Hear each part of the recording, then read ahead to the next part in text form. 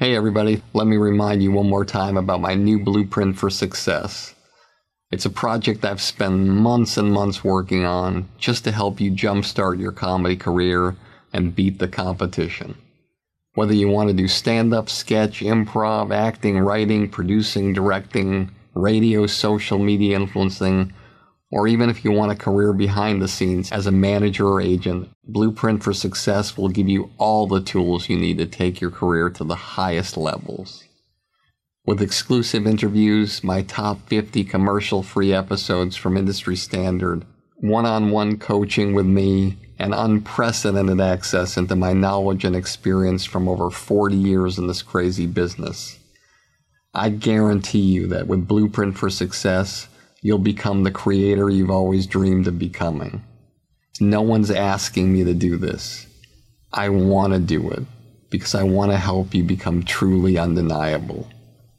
So just go to barrykatz.com, click on Blueprint for Success, and start your incredible journey today. I truly can't wait to work with you to help you change the trajectory of your comedy career forever. I very much adhere to this idea that songwriting is problem solving. And I think comedy is too, actually, in a way, in that you've got to structure a joke so that it has a beginning, middle, and an end, and obviously a punchline and a payoff. And a song is no different. And I think running companies is just like that. Basically, companies are three things. It's the three Ps. You've got people, product, and process. And I live by that. But what does that mean? You've got to nurture your people. You've got to come up with processes that they can follow, and you've got to deliver a product to the public. And that is a company. And to do all three of those things just requires problem solving. And so if you work through things methodically, you will come out with a solution. It might not be any good. It might be crap, might not be liked by anyone, but that's kind of not the point. You've just got to go through that journey.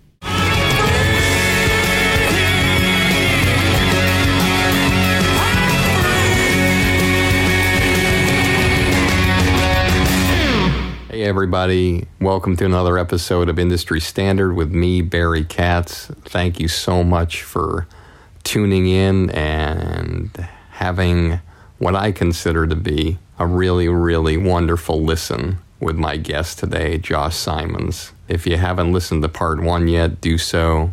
Part 2 is just as good. He has such a way about him, so special, such a great young entrepreneur. I know you're really going to be inspired by this episode. Before I get started, I want to thank you so much for all your support, and I want to let you know that if you need to reach me, you can do so at Barry Katz at Twitter or Instagram or at my website at barrykatz.com. And before I get started, I just want to share my thoughts regarding Josh, because this guy is a very unique personality, somebody who has been successful as a musician, a guy who's toured arenas with Keith Urban and Carrie Underwood, but also as a songwriter and also as somebody who is part of the creation of a band, and somebody as a producer who's worked with everyone from Travis Scott to Kanye West. He's been named to the industry's Music Network's 30 Under 30 list, which is hugely prestigious, but always seems to know how to pivot from one thing to the other. You could say he was multitasking before, but I'd say he was doing something that a friend of mine, Josh Harbinger, calls skill stacking. Just getting great at one thing and then continuing on to the next thing and becoming great at that. That's what he kept doing, but then he decided to just start something completely new from scratch. Vamper, kind of like LinkedIn for creatives in the music business, where young musical artists can network with other artists, and went from 0 to what seems like a cajillion people using it, and millions of people making connections with each other and forwarding their music careers. It's an incredible thing when you see somebody do that. They're doing well, they've gotten to the highest levels, they're performing at places like the likes of every NBA arena in the country, to packed crowds, killing it. but then making a decision that maybe there's something else that I can do that can help people and symbiotically help my career.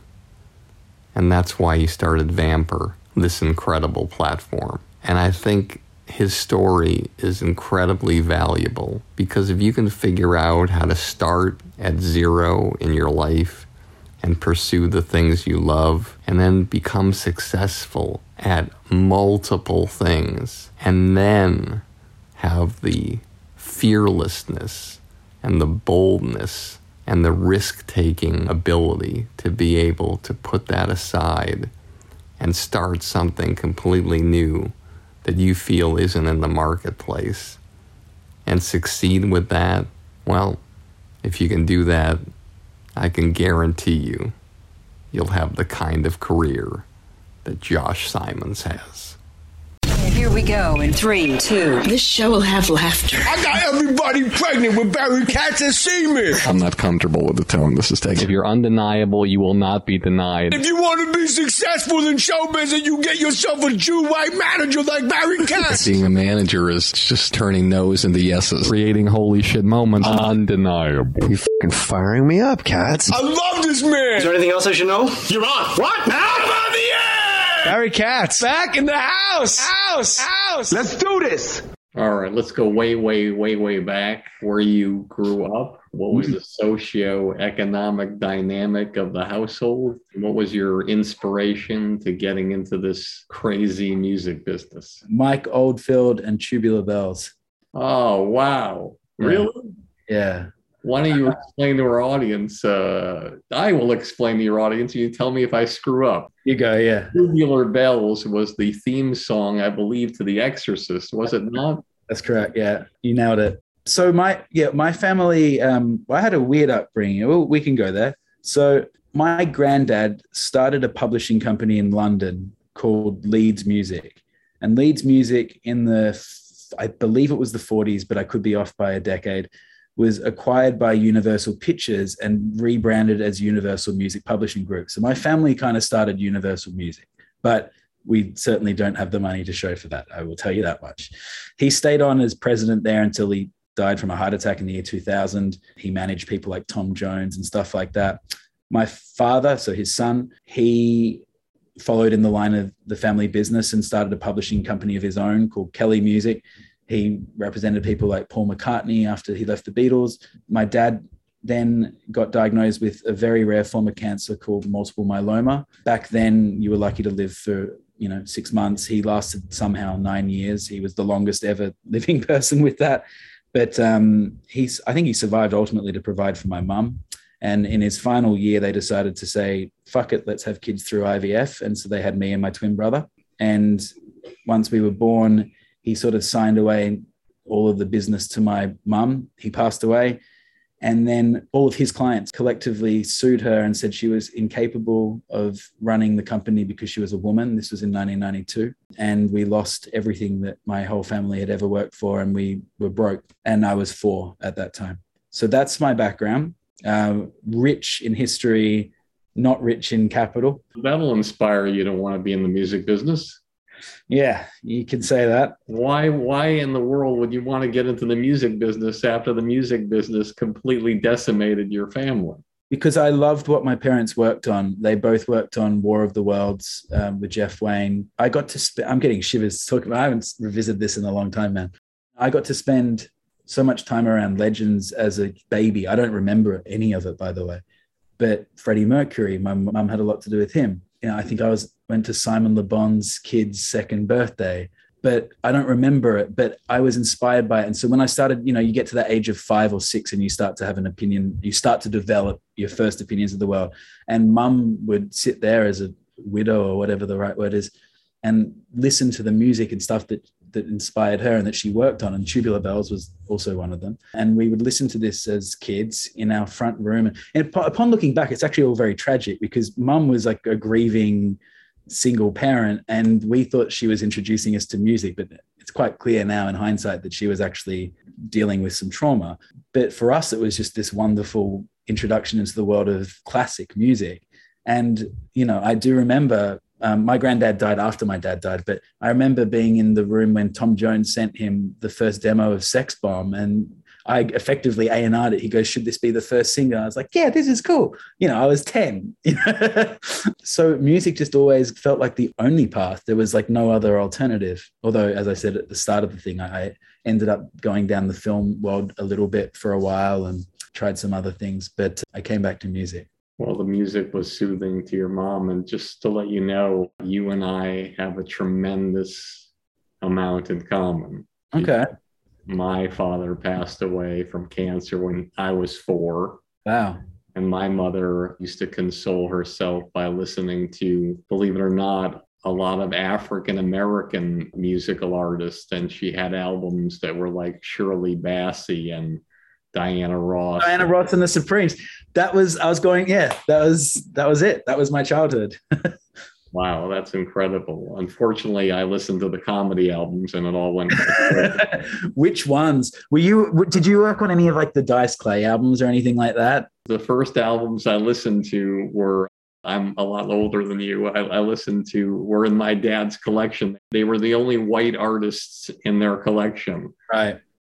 It was 3 comedy albums. Smothers Brothers, where he's breaking the guitar over the other one's head. That's Jonathan Winters, and Bob Newhart, The Button Down Mind. And a little known fact, which I'll share with you, which I've shared with my audience probably more than a few times, is that Warner Brothers Records asked Bob Newhart to do a comedy album. He'd never done stand-up comedy. He was a sketch guy. Yeah. He told them, look, I'm not a stand-up comic. They said, just find a place, record something. He gives them the recordings. They call him back after the album releases. They say, your album's #1, Bob. And then a few months later, they said, Bob, your album went gold. It's our first gold record ever. So Warner Brother Records' first gold record ever was in 1959. It was a comedy record, The Button Down Mind of Bob Newhart. That's crazy. My first comedy album I think I ever listened to was Pryor. It might have been a bootleg though. I don't know if it was an official. I don't even know if there is any official releases, but yeah. Hey everybody. I hope you're enjoying this episode as much as I am. If you made it this far and you haven't fallen asleep yet, then you must be the type of person who's serious about having a career in the comedy business. That's why I'm offering you my Blueprint for Success, a one-of-a-kind all-access pass into my knowledge and experience after over 40 years of working with the best of the best in this crazy entertainment industry. I'll tell you all the stories, all the philosophies, give you all the great special guests, and even give you one-on-one private consultations to help you expand, enhance, and skyrocket your comedy career. Just go to barrykatz.com and click on Blueprint for Success to learn more about my groundbreaking digital academy that I've created just for you. With it, we can take your career so far that one day, instead of listening to this podcast, you'll be interviewed on it. 1, 2, 3, 4, 5, 6. 6 degrees of separation. 6 degrees of separation. I'm going to mention some names and just tell me what comes to mind. It could be a little sentence, a tiny little story. Could be anything like that. Keith Urban and Carrie Underwood. Beautiful people that gave me an incredible opportunity. Sacred memories, great communicators, stay in touch. That's really all I have to say. Baz Palmer. Business partner in crime, complicated relationship as they all are. We've worked together now because he signed me to my first record deal. So this is the thing that's always funny to explain to people who care to listen. We are co-founders in Vamper. We're not equal partners because I'm the CEO and I just have a bigger responsibility and it's reflected in our equity split. But prior to being partners in Vamper, he was my label boss. He signed me to my first record deal and gave me my first $70,000 check. So we have a very complicated relationship and history because the power balance has shifted so many times over the years. Now, not to mention our families know each other now at this point, obviously, and all of that stuff. And so like any long-term marriage, effectively, it's complicated, but we're also lifelong friends and partners. And it's weird because he's 60 or something and, you know, I'm 32. So there's a big gap between us in age, but it somehow works. And we have a very respectful relationship. Since you've met each other, and let's say you could only meet on Thanksgiving Day, how many of those Thanksgivings would you not have talked to each other? Oh, over the past 15 years, I'd say 3 of them. Yeah, we do enjoy doing these sorts of podcasts, usually together, but we end up just roasting each other the whole time, which is probably fun for the audience. Buchanan. Probably the project I bled the most. Oh, no, I bled the most for Vampa, but I bled pretty hard for Buchanan too. I love every memory I have from that. I learned how to be a human being from being in Buchanan. I got screwed over by band members. I dealt with terrible lawyers. I dealt with incredible lawyers. I dealt with incredible A&R people. I dealt with horrible CEOs of record labels. It was like a crash course in life. It helped me meet ex-fiancés, and it made relationships and broke relationships. And my crew that I developed over many, many years had babies and got married and got divorced. And I just saw so many things. So Buchanan was a very important, special part of my life. Yeah. You know, fascinated me. I interviewed Chad Smith, the drummer for the Red Hot Chili Peppers, and he said something to me that really shocked me. I can't imagine it's that way for everybody. Yeah. He said that the Red Hot Chili Peppers had gotten rid of their drummer and they were auditioning for a new drummer. So you got the original guys and they're looking for a new drummer. And he's not exactly lighting the world on fire when he auditions for them. Mm-hmm. He's doing well, and they love him. And he comes into the band and he becomes a 25% partner. Every single song written, everything is completely that way. And that's not the way it normally is. So I was shocked by that. So I just wanted to share that with you. That's a really good point that you raise. And the best bit of advice that I could give to any young band is split everything evenly from the start. The only bands that ever really survive are the ones that do that. And if you do have to bring in a new member, cut them in even to existing material. Barry, my co-founder, joined his band, Hunters and Collectors, which is a wildly successful Australian band in their day. 12 times platinum, Rock and Roll Hall of Fame, all of that. But Barry came late to the Hunters, so he didn't actually start. He was arguably there during their most famous years. But when they brought him in, they cut him into their past material because it was the right thing to do. And there's 8 of them.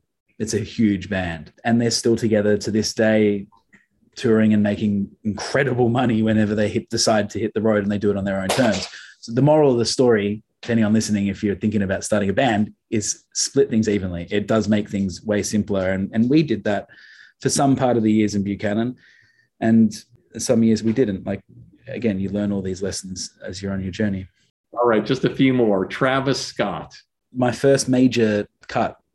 So that was the first like really massive artist that I wrote a song for. And funnily enough, the first song I wrote in LA, which that's an unusual story. That is not the norm, children. I just want to talk about that, because how does you create something, you write something, now how do you decide who you go to first and you get it to them? How do you get it to where they actually look at it? Well, this is an interesting story because it's not the normal way. I had written a song in England for a guy called Troye Sivan, who's now very famous, but at the time he was a YouTube star. He was one of the first ever YouTube stars. He had just signed a record deal with EMI, but he was on no one's radar as far as fans and households are concerned. And I was writing songs for him because we got put together in a songwriting camp, because I put my hand up and said, I'd like to be a part of this songwriting camp. The lesson here is you've got to be in it to win it. I loved the song, but I thought it was going nowhere. 2 years later, I was back in London after having left for a while, and I come back and I got sat down by the head of Universal Australia in London. And he said, congratulations, your song is the Voice winner's single. And it's the song you wrote with Troye. And of course, in the promotion for the song, they didn't promote that I wrote it. They promoted that Troye wrote it, but that doesn't matter. But in the email thread of people who had to clear that song were a whole bunch of managers in Los Angeles. And I was on the verge of moving to LA because Vampa was about to launch publicly, and we always knew we wanted to launch Vampa in LA. I know we're going through a lot of information, but I'm getting somewhere.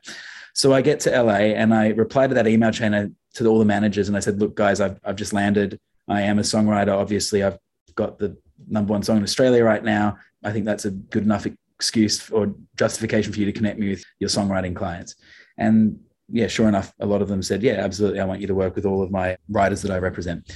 And they put me in the room with this guy called Anthony Kilhofer, who is Kanye West's primary engineer, or was at the time. And so I sat down with Anthony and he goes, I've got this Travis song that's like 90% done, but it needs to be like somehow polished. It's just missing quite a few things. And a lot of famous producers had done a version of the song, and none of them did they like.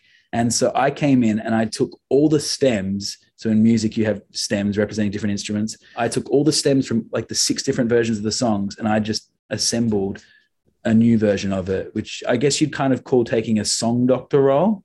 And that's kind of what I've done in LA ever since. Whenever I come to a session, I don't usually start the song. I usually come in and help mold it into what it's going to end up being. And so that's the role I took there. And yeah, I did my work. I sent it off. I didn't hear anything for what felt like an eternity, but it was probably 12 months.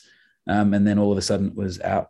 I very much adhere to this idea that songwriting is problem solving. And I think comedy is too, actually, in a way, in that you've got to structure a joke so that it has a beginning, middle, and an end, and obviously a punchline and a payoff. And a song is no different. And I think running companies is just like that. Basically, companies are 3 things. It's the 3 Ps. You've got people, product, and process. And I live by that. But what does that mean? You've got to nurture your people. You've got to come up with processes that they can follow, and you've got to deliver a product to the public. And that is a company. And to do all 3 of those things just requires problem solving. And so if you work through things methodically, you will come out with a solution. It might not be any good. It might be crap, might not be liked by anyone, but that's kind of not the point. You've just got to go through that journey. Wow. Yeah. Mark Cuban. Occasional email pen pal. Yeah, he's been nice to me the few times we've spoken, but I don't know him all that well, to be honest. I've been asked on Shark Tank multiple times. I always say no. I've dealt with him separately, trying to get investment for Vampa from him directly. He's politely declined because he doesn't invest in music tech, although there is one exception, which always gets me kind of fucking angry because I should be the exception. But yeah, I don't know. We've dealt with each other once or twice. Kanye West. Inspiring, complicated. I see a lot of parallels and similarities in some ways in some of the adversity and stuff that I've been through. But yes, someone I look up to, basically. Social media and you. I run a social media company, and I love the social media platform that we've built and what it's done, and it's helped broker 7 million connections between people who otherwise wouldn't have met. But my personal relationship to social media, I don't use it. I don't have one. I mean, I do, but I don't use them. Like, I've never promoted it. Don't you think that's fascinating that a guy running a social media company is sort of like kryptonite social media to you? Yeah, I don't actually like going on the record about this one too much, to be honest, but because it would seem like, well, how could he know? But I mean, I'm Dave Chappelle could sell out thousands of arenas, and how much social media did he ever care about? Right, exactly. And I mean, I fundamentally understand how every platform works. And by the way, the first job I have every single morning of the day is to read through all of the latest news in the industry for the day. And it takes a solid like hour and a half to 2 hours. And so I fundamentally understand exactly, probably more than, except for your Jack Dorsey's and Mark Zuckerberg's, how these platforms work and function. So I get it. I just personally don't feel the need to show everyone what fucking toast I had for breakfast. It's just, I don't think it's particularly interesting. Now, I know other people do. Power to them. That doesn't get me out of bed. That's all. Your proudest moment in show business? Oh, God damn it. Wow. I mean, there's been a few. The first festival I played was a big moment for me. That was like, okay, maybe people actually might want to pay to see me. That was big. So playing the first festival was a place called Laneway Festival in Melbourne in 2011 in front of about 11,000 people. That was big. Hitting 1 million users with Vampa was a very big one for me. Personally, it's kind of, we got there against all the odds. We probably should have died a few years ago, frankly, when we ran out of money and we could have lost everything, but I somehow pulled it together. So yeah, hitting 1 million users was a big one. First time hearing myself on the radio is a big one. I don't know. Basically, any moment that got me laid after the fact they were good ones. Is there a trajectory of what you play in a band or what you do in a band to how well you do in your social life? Does the drummer have the worst shot of having a better social life and the lead singer always the best?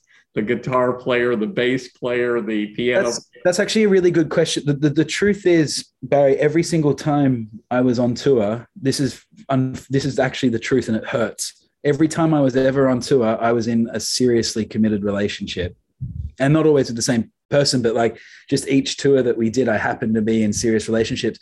So life was very, aside from the rush and the thrill that you have when you're on stage and you're performing and you're hearing people sing your songs back to you and all that, the truth is that I would go home at the end of the night and it would be quite, banal. Like I would go home and watch an episode of The Sopranos or something and have, crackers and hummus and wine and fall asleep. So I never really, and some of my friends have always given me grief for that and roasted me for that, because they're like, you never got to do the rock star thing. But I've gotten to do more of the rock star stuff since running this tech company than I did when I was in a band. And pardon my naivete. So when you were in the band, were there different people in the band that got a chance to go to the mic? And you know how there's certain bands and there's just one guy who sings every song and he just monopolizes everything. In other bands, there's the draw, like in Genesis, Phil Collins sang from the drums. And well, in our band, every player had microphones in front of them and they would harmonize, but I was the lead singer. You were the lead singer, but did you do every song? Or there's some people who, like the Beatles, George. No, I was the lead singer on every song, but there were certainly songs where the centerpiece would be this beautiful harmony moment right before the final chorus where all the music drops out and all four of us sing Barbershop together, for example. So like had moments like that. But yeah, no, we didn't have any songs that were led by another singer. And I just have to ask this before the last two questions. Obviously, you have the guitars in back of you, and the world has a plan. And sometimes, as my mother used to say, you make plans and God laughs. Yeah. Have there been times in the past 7 years where you just wake up in the middle of the night and just something comes in your head and you just start writing it down and you start looking at it and harmonizing? You're like, a hit song just came I'm doing this Vamper thing now. I can't, God, that really was a great thing that I came up with at 3 a.m. when I woke up to go to bed. Get back in the box. I don't want to do it. And then you find yourself at like 3 a.m. in the bathroom, just doing the song. No, I'm not doing this. I got to get it. Does that ever happen to you? Yeah, it does frequently. And I record it as a voice memo. And in your sort of half awake, half asleep stupor, I go, fuck the rules, fuck my own rules about, just doing the Vamper thing. I'm going to record this on the weekend. And then I get to the weekend and I'm exhausted and I go, I'll save it. But what then happens though is I'll get called into a studio session, which happens, I'd say on average once every 2 months. And I'll bring those voice memos to the room. And so they don't go to no one. They eventually get placed. I worked out recently, like in the last 3 or 4 years, I've put out enough music on other people's records as like co-writers or even ghostwriters in some cases that I've easily put out a couple of albums worth of things. It's just I don't advertise it. And that's fine. But my objective is once I sell Vamper and hopefully do quite nicely from it, is that I'll be in a position where I can go back to just writing full time. I'll be too old at that point to be an artist that has the ability to start from scratch to break, which fucking sucks because, and it's become so obvious with age and you're like, oh, you really do have to make it by like quite a young,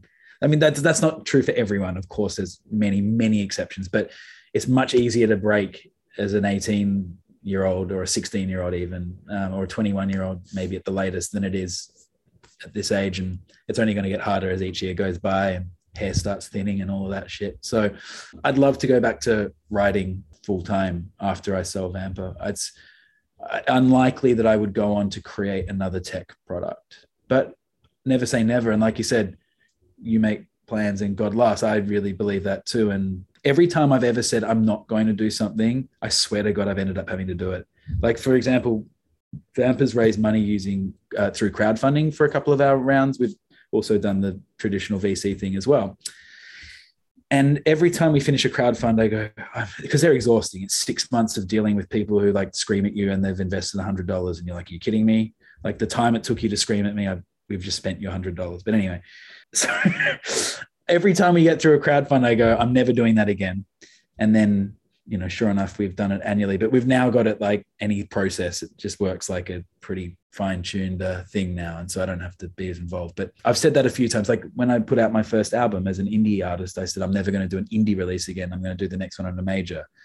And then I didn't like the terms of the deals I was getting offered. So I ended up doing an indie thing. So that's my point. Every time I say I'm not going to do something, I end up doing it. Your biggest disappointment in show business and how you used it to fuel yourself to the next level? I mean, as creatives, we get told no like 99 times a week. And the latest, you have to develop thick skin, obviously, to deal with that. And it's not for everybody. And that's why a lot of people ultimately don't stick with doing what we do. But I would say to me, like always the most recent no is the one that hurts the most, even though I've got the thick skin to deal with it. It's because they've said no to the thing I'm currently most passionate about. So I don't know that I have a biggest disappointment. I get frustrated and fight. Every time someone says no, it just makes my resolve to win get stronger. So the last one is the answer. Last question. What advice do you have for the young guy growing up halfway across the world, dealing with the most gut-wrenching tragedies and has a dollar and a dream and ends up having the kind of career that you're having? How do they do it? To keep showing up. That's the only key to success. I mean, you have to have some talent, obviously, but if you just keep showing up, that persistence, that perseverance, you'll win. You will.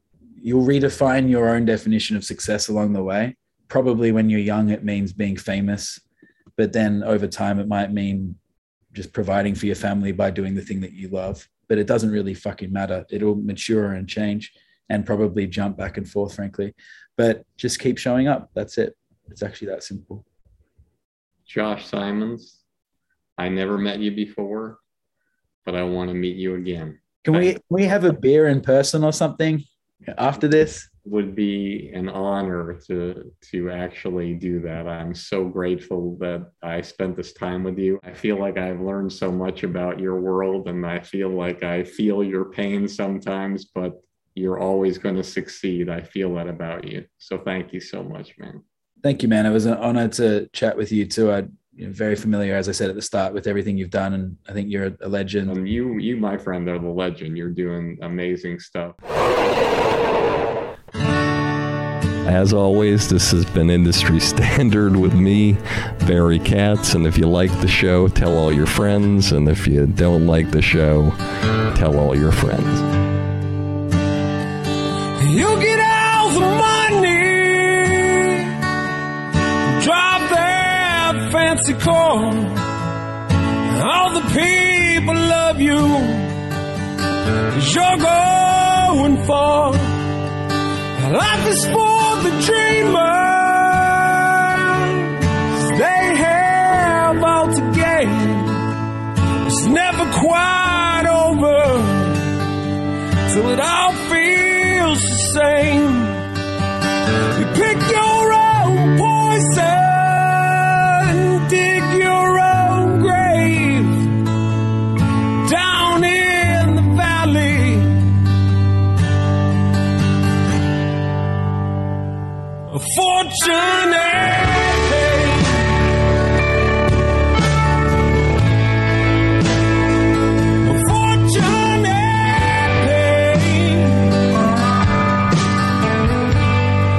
Thank you for listening to Industry Standard with Barry Katz. If you'd like more info on our schedule of new episodes or how to reach Barry through Twitter, Facebook, or email, go to barrykatz.com. Before you leave, Please take a moment to subscribe to our podcast, leave a comment, and rate it, even if you think it blows. Thank you for your support, and have a great day. Hey everybody, let me remind you one more time about my new Blueprint for Success. It's a project I've spent months and months working on just to help you jumpstart your comedy career and beat the competition. Whether you want to do stand-up, sketch, improv, acting, writing, producing, directing, radio, social media influencing, or even if you want a career behind the scenes as a manager or agent, Blueprint for Success will give you all the tools you need to take your career to the highest levels. With exclusive interviews, my top 50 commercial-free episodes from Industry Standard, one-on-one coaching with me, and unprecedented access into my knowledge and experience from over 40 years in this crazy business. I guarantee you that with Blueprint for Success, you'll become the creator you've always dreamed of becoming. No one's asking me to do this. I want to do it because I want to help you become truly undeniable. So just go to barrykatz.com, click on Blueprint for Success, and start your incredible journey today. I truly can't wait to work with you to help you change the trajectory of your comedy career forever.